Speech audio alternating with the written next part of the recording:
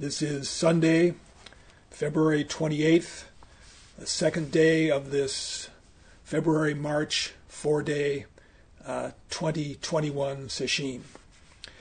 And I'm going to continue reading from this book. The title is Catching a Feather on a Fan, compiled by John Crook with the words and discourses of Master Sheng Yen, made at a retreat in Wales back in 1989. And we're going to pick up where we were yesterday.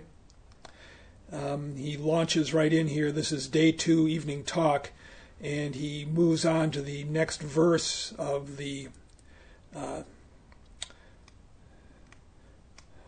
material he's reading from, this poem by Wang Ming.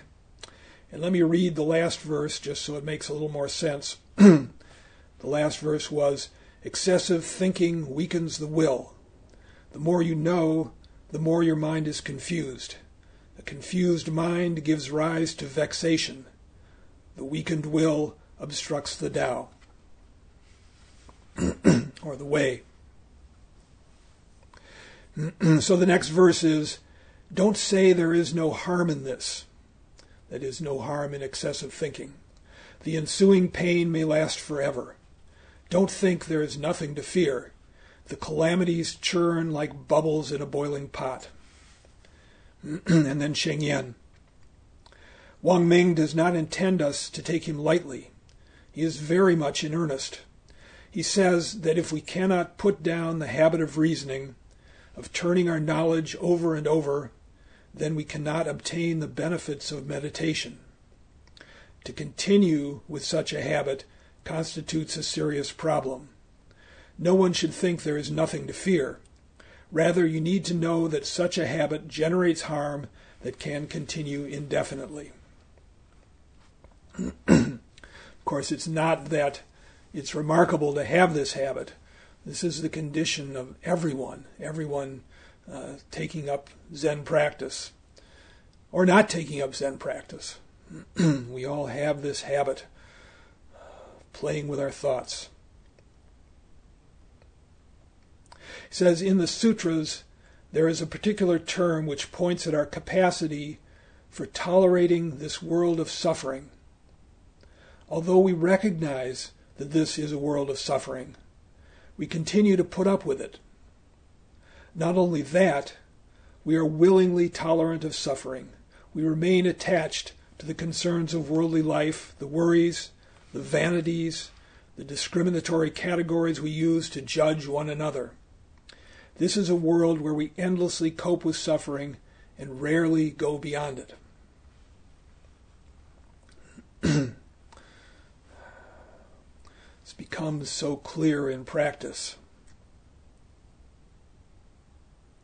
However, he says, likewise, a practitioner of Chan may know very well that wandering discursive thoughts are potentially harmful, but nonetheless, he may remain positively attracted to them.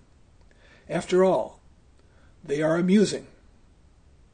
When told not to entertain such tantalizing ideas and to think of nothing, the practitioner soon finds practice very boring. For example, we have agreed not to talk to one another. We know very well that talking causes us to lose our meditative focus. Nonetheless, situations arise in which a few remarks are passed. We cannot resist prolonging the interaction with a few more words in a reply. It seems such an enjoyable thing. Truly, I know this. Since we are indeed serious about practice, we should not think lightly of these warnings. If we heed them, we can go beyond knowledge and true practice can begin. It occurred to me that we're sort of in the condition of an overstimulated child needs to go to bed. It's miserable, crying and fussing and ranging into hysteria, but you can't get him to willingly go down, even though it's what he needs, what she needs. It seems so grim to give up thoughts, although it's anything but grim. That state when the mind is clear, when thoughts are not swirling about, when we're not buffeted this way and that way, is a wonderful place to be. We need to prove it to ourselves. We need to have the determination and the courage to let the thoughts go and find this other realm. Not even talking about coming to awakening, just to find some stillness. To get to know the mind that's not so reactive. The mind that's settled, can see things clearly, doesn't miss so much. Isn't busy thinking about what it's going to say.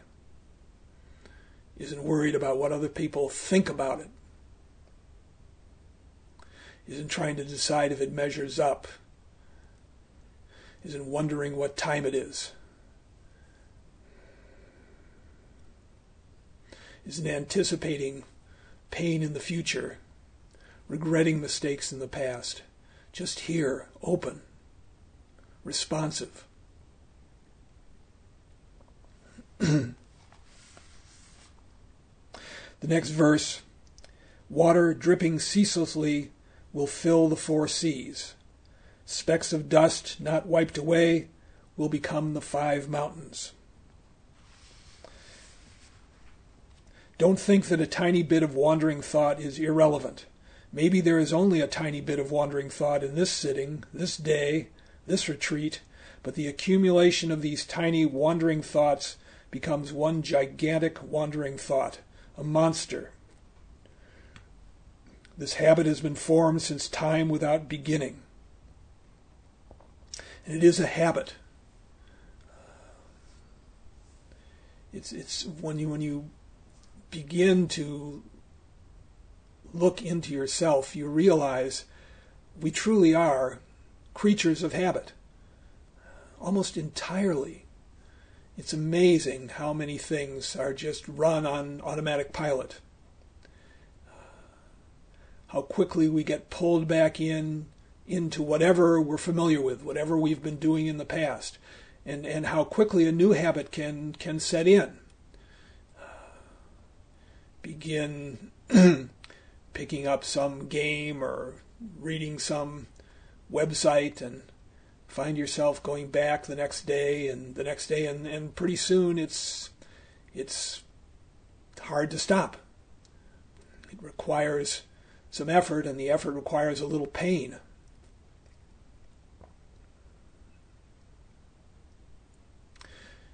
Develop a habit of stopping at Starbucks for $4 or $5 cup of coffee. Do it a few days and it's a pleasant routine.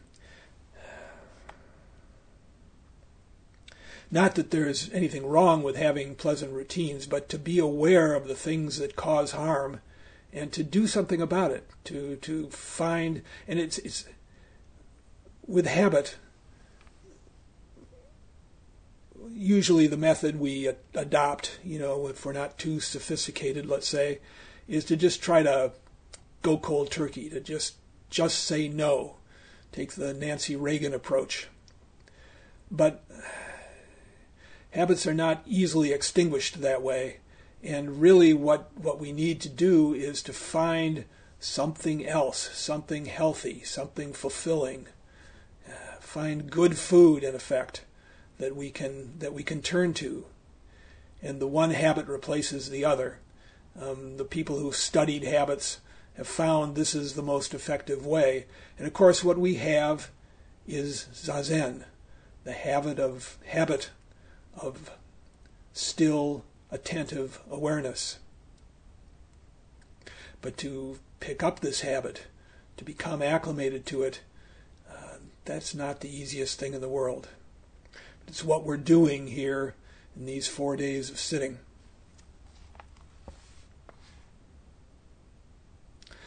So to go back, this habit has been formed since time without beginning.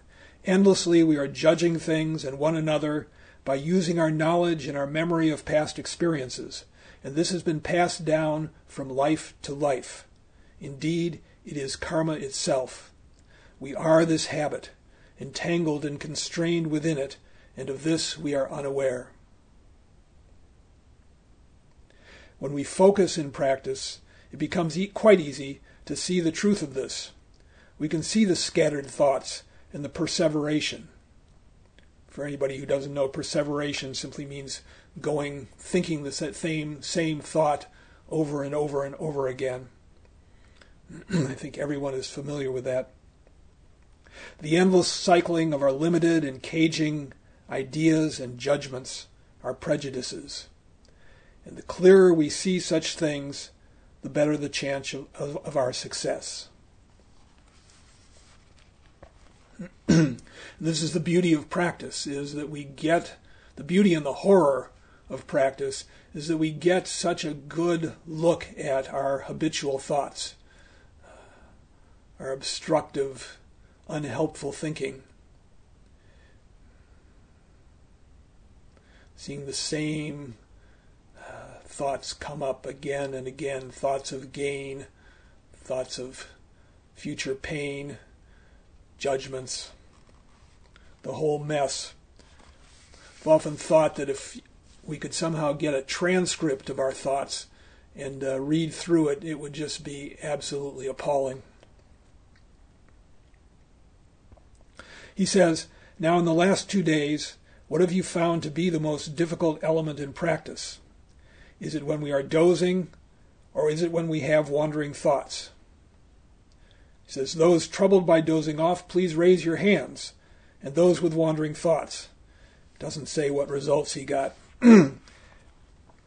When sleepiness is the greater problem, it may be due to lack of energy or to a temporary malaise, a cold, or a virus.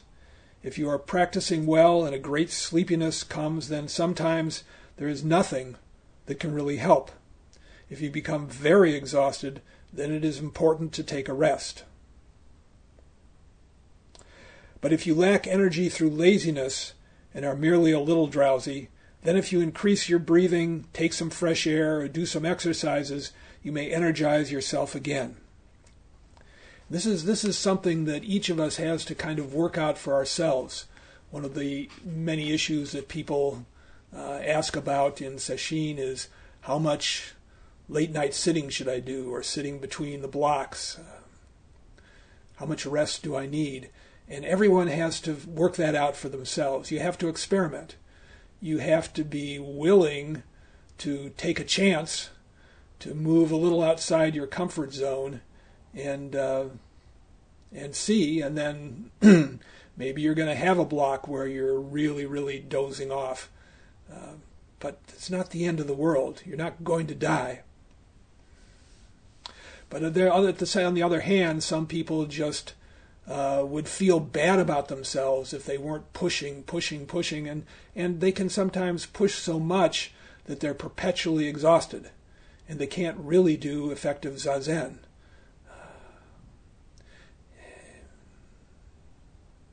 And then sometimes people have done too much, they can't do effective zazen, and yet they keep pushing and they push on through. It's just so hard to know. Teacher can't really tell you what you have to do, but rule of thumb is experiment. Do a little more. Try different things. Don't fall into a comfortable rut. He says, in fact, Wang Ming doesn't discuss the problem of falling asleep. Perhaps in his day, practitioners never lacked energy. Kind of doubt it. The remaining problem is the wandering thoughts. Do you know how to deal with wandering thoughts? The first step is to recognize when the mind is wandering. Often it comes over you so subtly that you do not even notice it. Then suddenly we say, oh, what on earth am I thinking about? So we have to be mindful of what we are doing in our practice. And when we do detect that our minds have wandered, it is important not to feel irritated with oneself or an aversion towards the thoughts. It simply tires you out if you take up a belligerent attitude towards your own mind.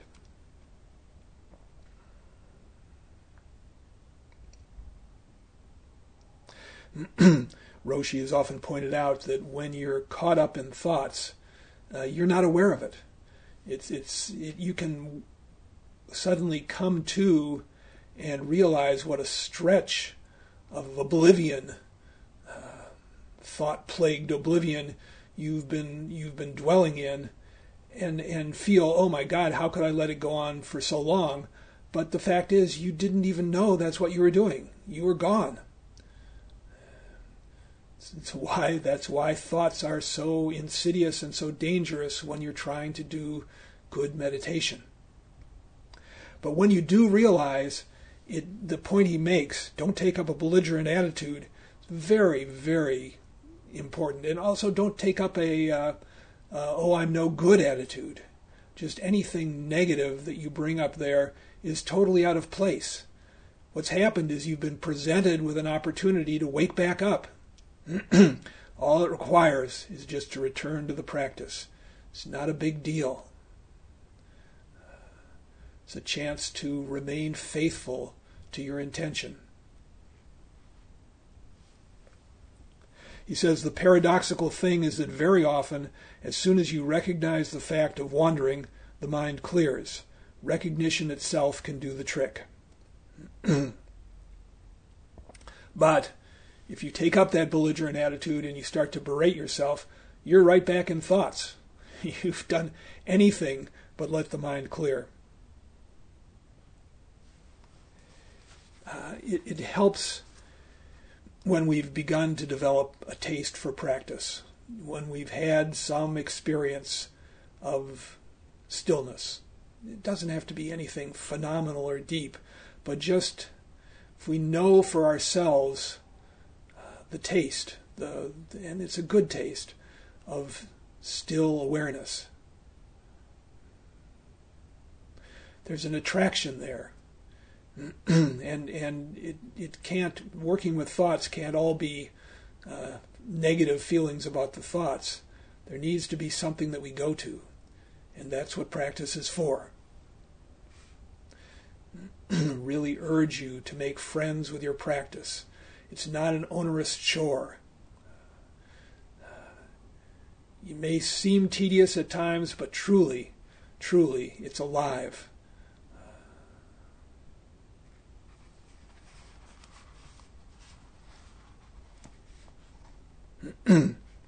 He goes on, sometimes the wandering of the mind is due to fatigue or lack of energy.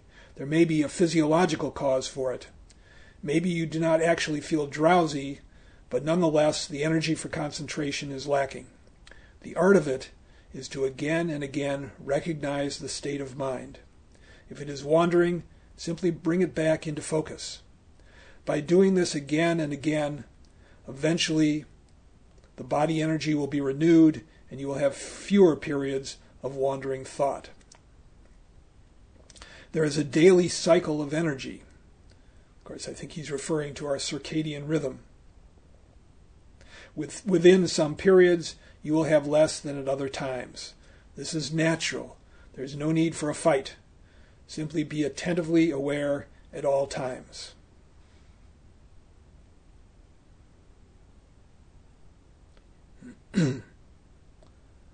Just look.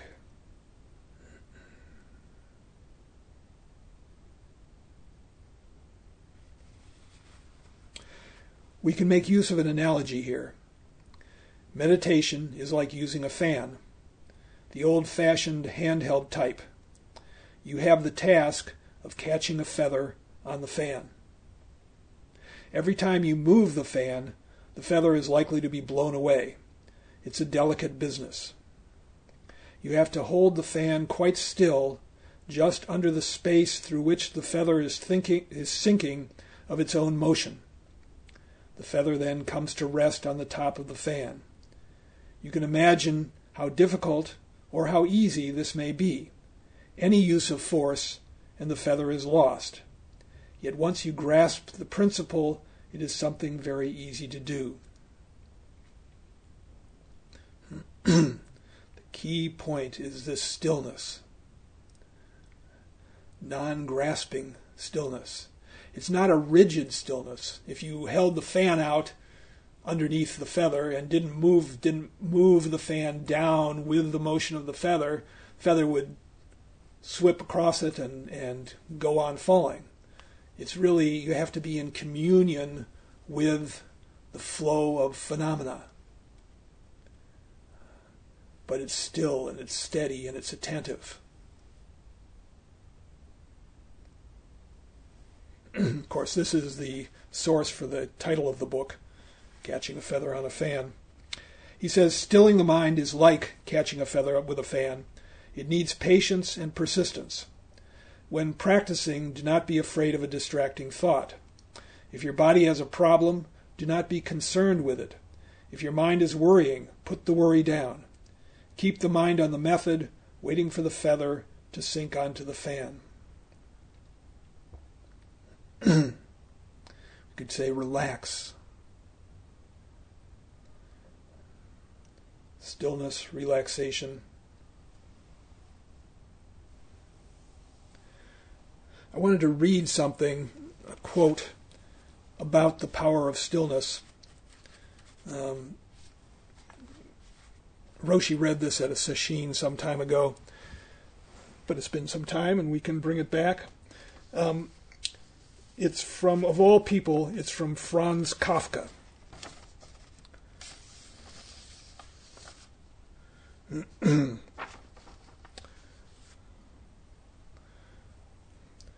you're not familiar with him, he's the one who wrote a book about someone waking up as a cockroach. He said this, "You do not need to leave your room. Remain sitting at your table and listen. Do not even listen. Simply wait. Be quiet, still and solitary. The world will freely offer itself to you to be unmasked. It has no choice. It will roll in ecstasy at your feet."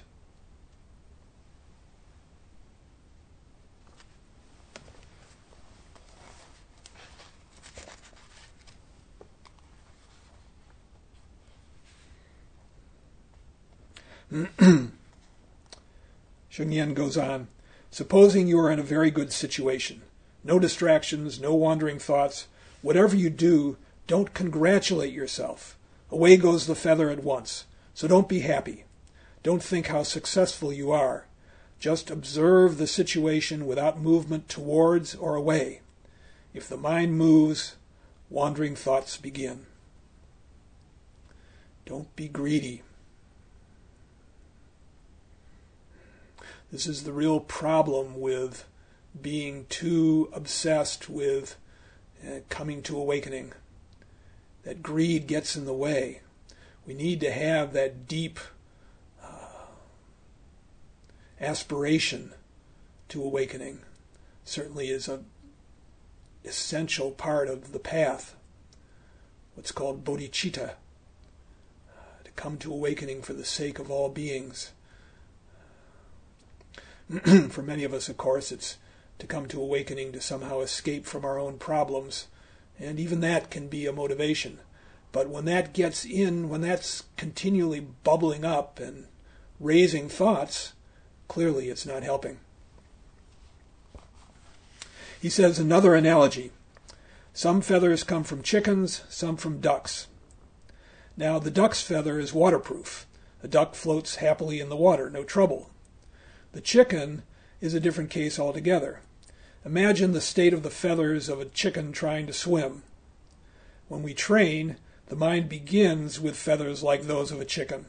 It is easily disturbed by anything.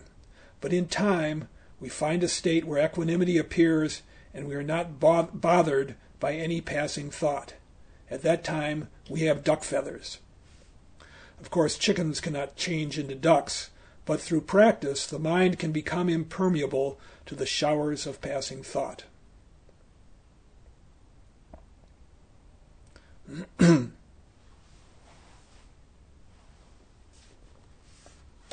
the next verse.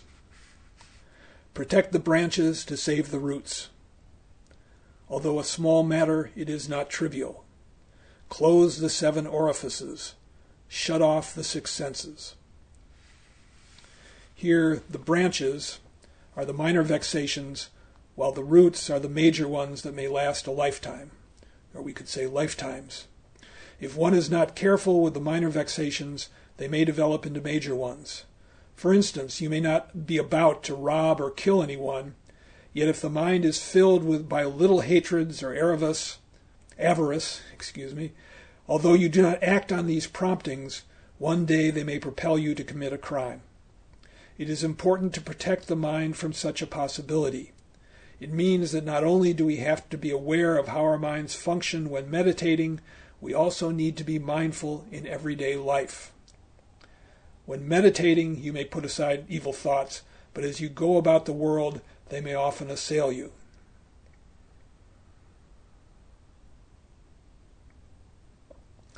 And there, it's the same. We need to put away those thoughts, evil thoughts, judgmental thoughts, really greed, anger, and avarice.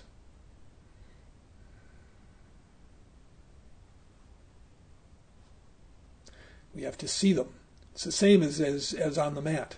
In our daily life, how aware are we of the tape that's running through our head? The more aware, the more leverage we have, the more ability we have to do a course correction, to wake up to the moment, to see what's needed, not to act out of anger or greed.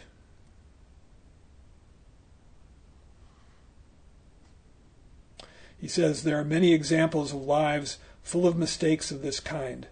Some people go into the mountains and practice maybe for years. Actually, that's something that Sheng Yen himself did.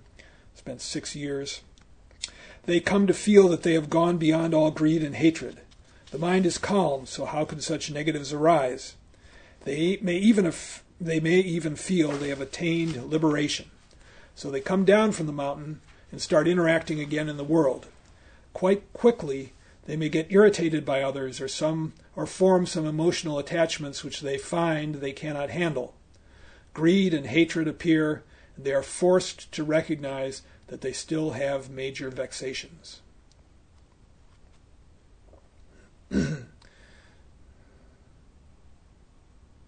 This result occurs because even though hidden in the mountains and not experiencing any major trouble, still the minor illusions, the stuff of wandering thought, has not been put down. You can see how important it is to cut off even minor wandering thoughts. One who works hard with a method may not be able to cut off all illusory thoughts for all times, but at least he or she can get to the stage of cutting them off for a few seconds, minutes, or hours, even a few days. It is important to recognize that your mind can be free from illusion. It's pretty unusual to cut them off for more than a few seconds, but it can be done. Even that ability to just have them settle for a little bit, so affirming, so reassuring, such a good indication that the path we're on is a good one. And then it can extend. Usually the first thing that happens is we get overexcited and flash back out of it, and then the other problem that can happen is we now set that up as a goal. Need to get back to that state where my mind was free of thoughts. Am I there yet? So we just have to work through it, keep making that mistake, and finally put it down and just settle back into stillness.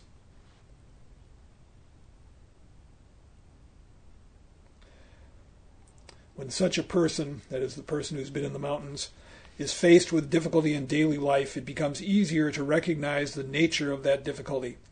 Even as the vexation arises, the practitioner is aware of it and prevents a negative manifestation.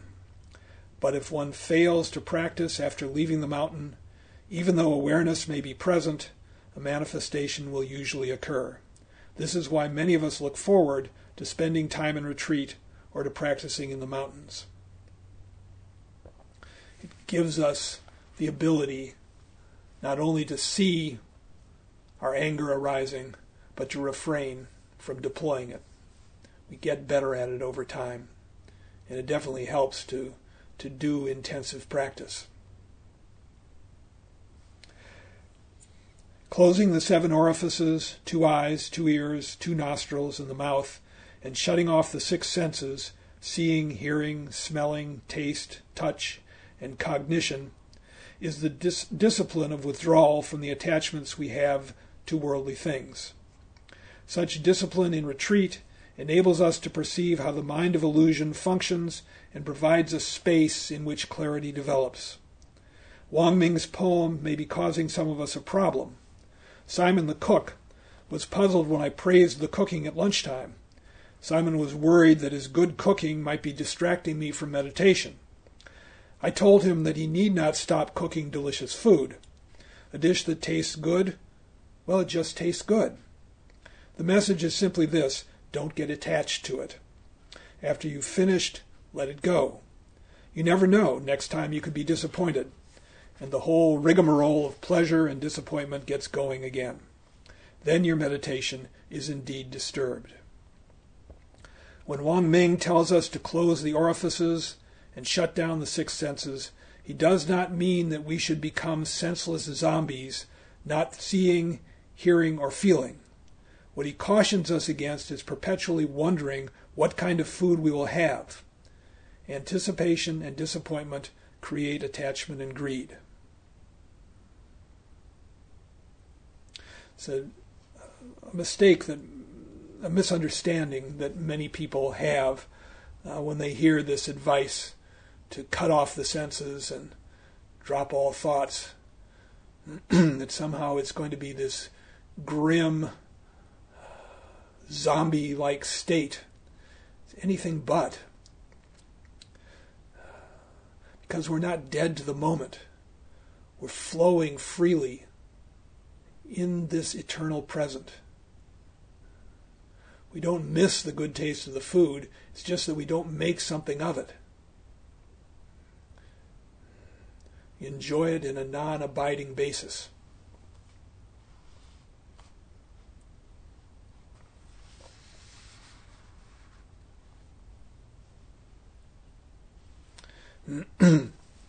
Skipping ahead a little bit, when we are engaged in meditation, our practice should not be suffused by attitudes of comparison.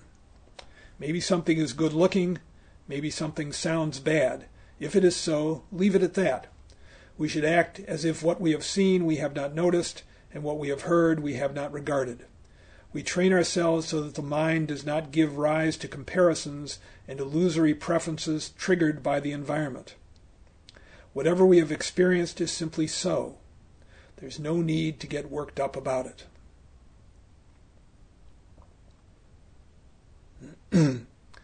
What we think is a problem is almost always our own reactivity.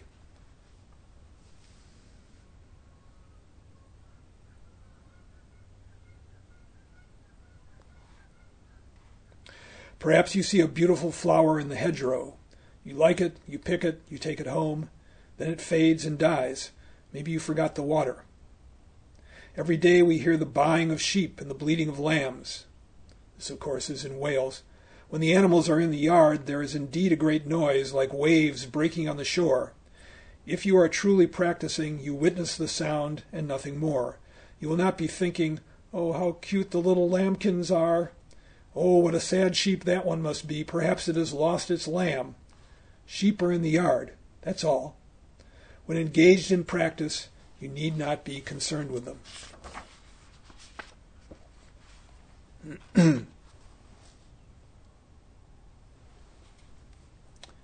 Next verse.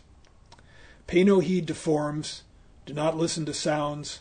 Listening to sounds, you become deaf. You become blind, observing forms. There is a deeper meaning here. When you listen to sounds, you interpret them according to your nature. When you observe forms, you likewise create a story about them. But these ideas you have are not the actual reality. The actual nature of sound we do not hear. The actual nature of form we do not perceive. In that we do not perceive reality when we look at things, we are as blind. When we hear things, we are as deaf. Understanding the illusory nature of experience, we should not get disturbed by whatever arises. One of you has objected that if one lived as blind and deaf, one could not perceive the beauty of the world and would not experience gratitude for life. Pleasure and gratitude are related. Surely, it is not wrong to feel gratitude. Again, it is important not to be mistaken about Wang Ming's message. We need to understand it with subtlety.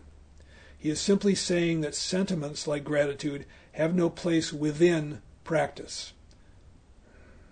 Before practice and after practice, you experience the pleasures and pains of this world. Gratitude arises, compassion arises, love arises.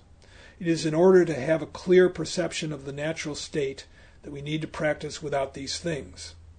The natural state is just as it is, naked, unintentional, unadorned by sentiment. Reminds me of Bodhidharma's vast emptiness with nothing wholly in it. Just as it is.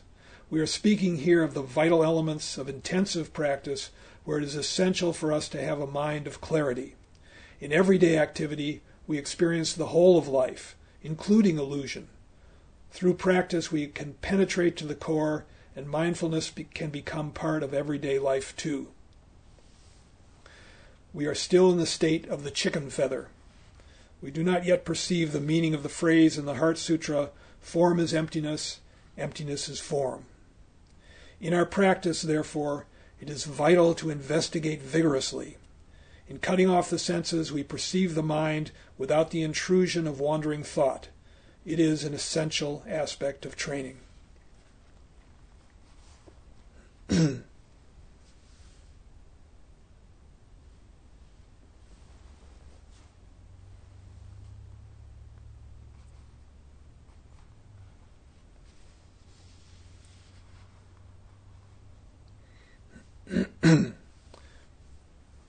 That concludes day 2. We're going to move on to day 3. Let them get a little ahead of us. They've got 6 days to do. Day 3, early morning. I have 2 themes for the day. It's no longer reading from Wang Ming's poem. I have 2 themes for the day. These are every thought a present moment, every moment a rebirth. As time passes, you witness the passage of thoughts. As thought succeeds thought, you experience the passage of time. In your practice, it is important to make every thought the present moment. If you make yourself one with the moment, you stop the thought. There is simply experience without time, because without thought, time becomes a continuous present. You have to discover for yourself what being one with the moment actually is. And for that, of course, we have the method. We have our practice. It's not something that you need to manipulate your mind in order to discover. It says, when you make every thought a present moment, there is no continuity of time, no carryover from moment to moment. Everything is continuously fresh, like the water of a spring endlessly bubbling up into the open air. In such practice, every moment is a rebirth. Here we have no thought succeeding thought, rather there is endless recreation, an endless momentless continuity. As one master has said, one thought for 1,000 years. Yet in this 1,000 years there are no thoughts. There is simply a continuous, unbroken newness.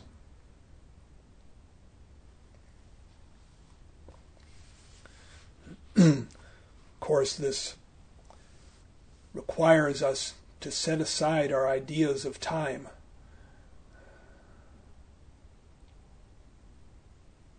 It can be such a bugbear, such a burden in sesshin to have those thoughts of where we are, where we're located in time, how far into the round, how long till the bell, how many days are down, to have those running through the mind And they run through the mind because they get entertained. It's because we pick them up that they keep assaulting us. They won't leave until we leave them alone.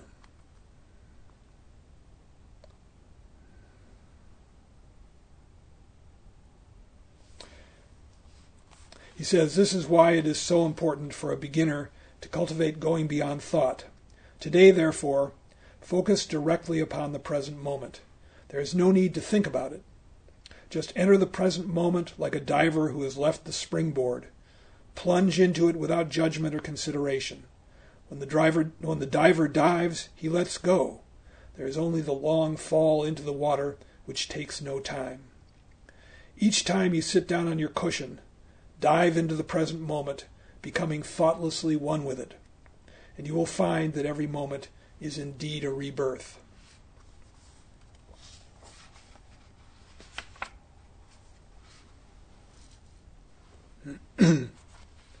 Short and sweet. Helps so much to have that intention. You sit down on the cushion to open into this present moment. No matter how many times we have to reset that intention, that's really our motive power.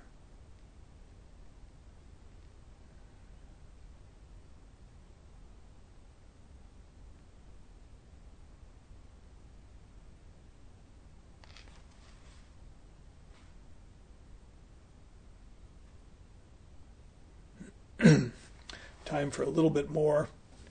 This is Day 3, Breakfast Table Remarks. In the USA, there is a particular question which my Western trainees find especially important and which I would like to put to you here. In the Eastern tradition, there is a major emphasis on no self. It is no self that has to be discovered. Yet in the perspective of Western psychology, the most important thing is to develop one's personal self to a maximum degree, emphasizing one's individuality, uniqueness, and admirable qualities. One cannot get on in the world, it seems, without developing this assertive self. There seems to be a contradiction between East and West here. How can this be resolved? Actually, East and West are talking about the same thing, but they are emphasizing different levels. When we are young, we have to develop our sense of personal identity in order to take on the world. If we don't know that John, Mary, Esmeralda, or Harry was the name for this thing we call I, it would not be possible to relate conventionally with others, to pass examinations, to get a job, and since personal welfare depends on income and we need a livelihood, we have to function within that livelihood as individual persons. Which means we need to know how to manage ourselves in our relations with others. The Western psychologist is making a realistic point in stressing the importance of becoming an individual. You always need that basis.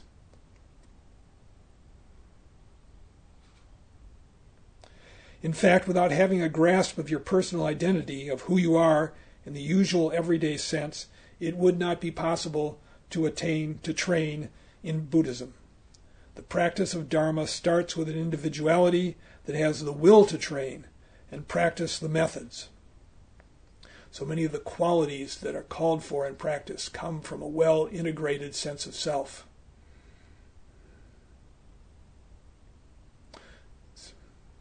It's a good sign if someone is successful in life, despite the habits that may come along with that integrity and that power of determination go a long way in helping us establish our practice. He says to go beyond self, there must first be a firm sense of self. Someone who is all over the place, who changes mood or intentions with every shift in circumstance, who has not been able to distinguish him or herself from others who are potent influences, is not equipped for the practice of Chan. Yet wisdom comes from going beyond the elementary constructions of identity, from investigating who this is that walks, talks, argues, and quarrels. When we go beyond, we develop a larger sense of self, A major step in this progression is the discovery of the undivided mind, one in which the splits produced by discrimination are healed. This is what I meant the other day when I spoke of the internal and external being united, or the body and mind becoming one. Yet the unified mind remains of the same structure as the divided one. It has not yet gone beyond. It is not the no-self. What then is no-self? Look at the words. It is a state of being in which the self is absent. There is no self-center, no habit of self-reference. Everything else in experience is the same as before, but the quality of being has become radically different. It is usually the case that the appearance of no mind depends on the prior integration of the mind. So that, in other words, it usually comes out of this state of oneness.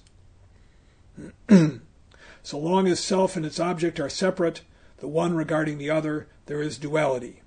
The split mind of discrimination cannot transcend its own habits. You cannot experience release into no mind from a divided mind, only from a unified one. And where there is no self, we may say there is no mind. For in this perspective, the ordinary mind is the activity of self. Practice, therefore, focuses on methods that unify the mind. We discover ourselves as whole beings through practice. And gradually, as we master the mental processes and bring about calming and integration, so we master ourselves. We gain control over the monkey mind. This wholeness is always a novel experience. Its discovery is a source of freedom, relaxation, and clarity. It is the completion of the self as self. To reach this condition is already a major step. Most of us remain scattered in mind and body, discriminating and arguing within ourselves and with others. Today is the third day. For us, of course, today is the second day. Let us attempt to integrate mind and body. This is the first step. Allow yourself to become one. Attain the state where body and mind are not separate in experience, and then the external and the internal will also be united. Dive into your method wholeheartedly, without doubt or reservation.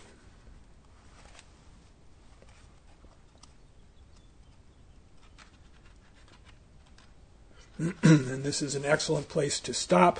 Our time is up, and we'll now recite the 4 vows.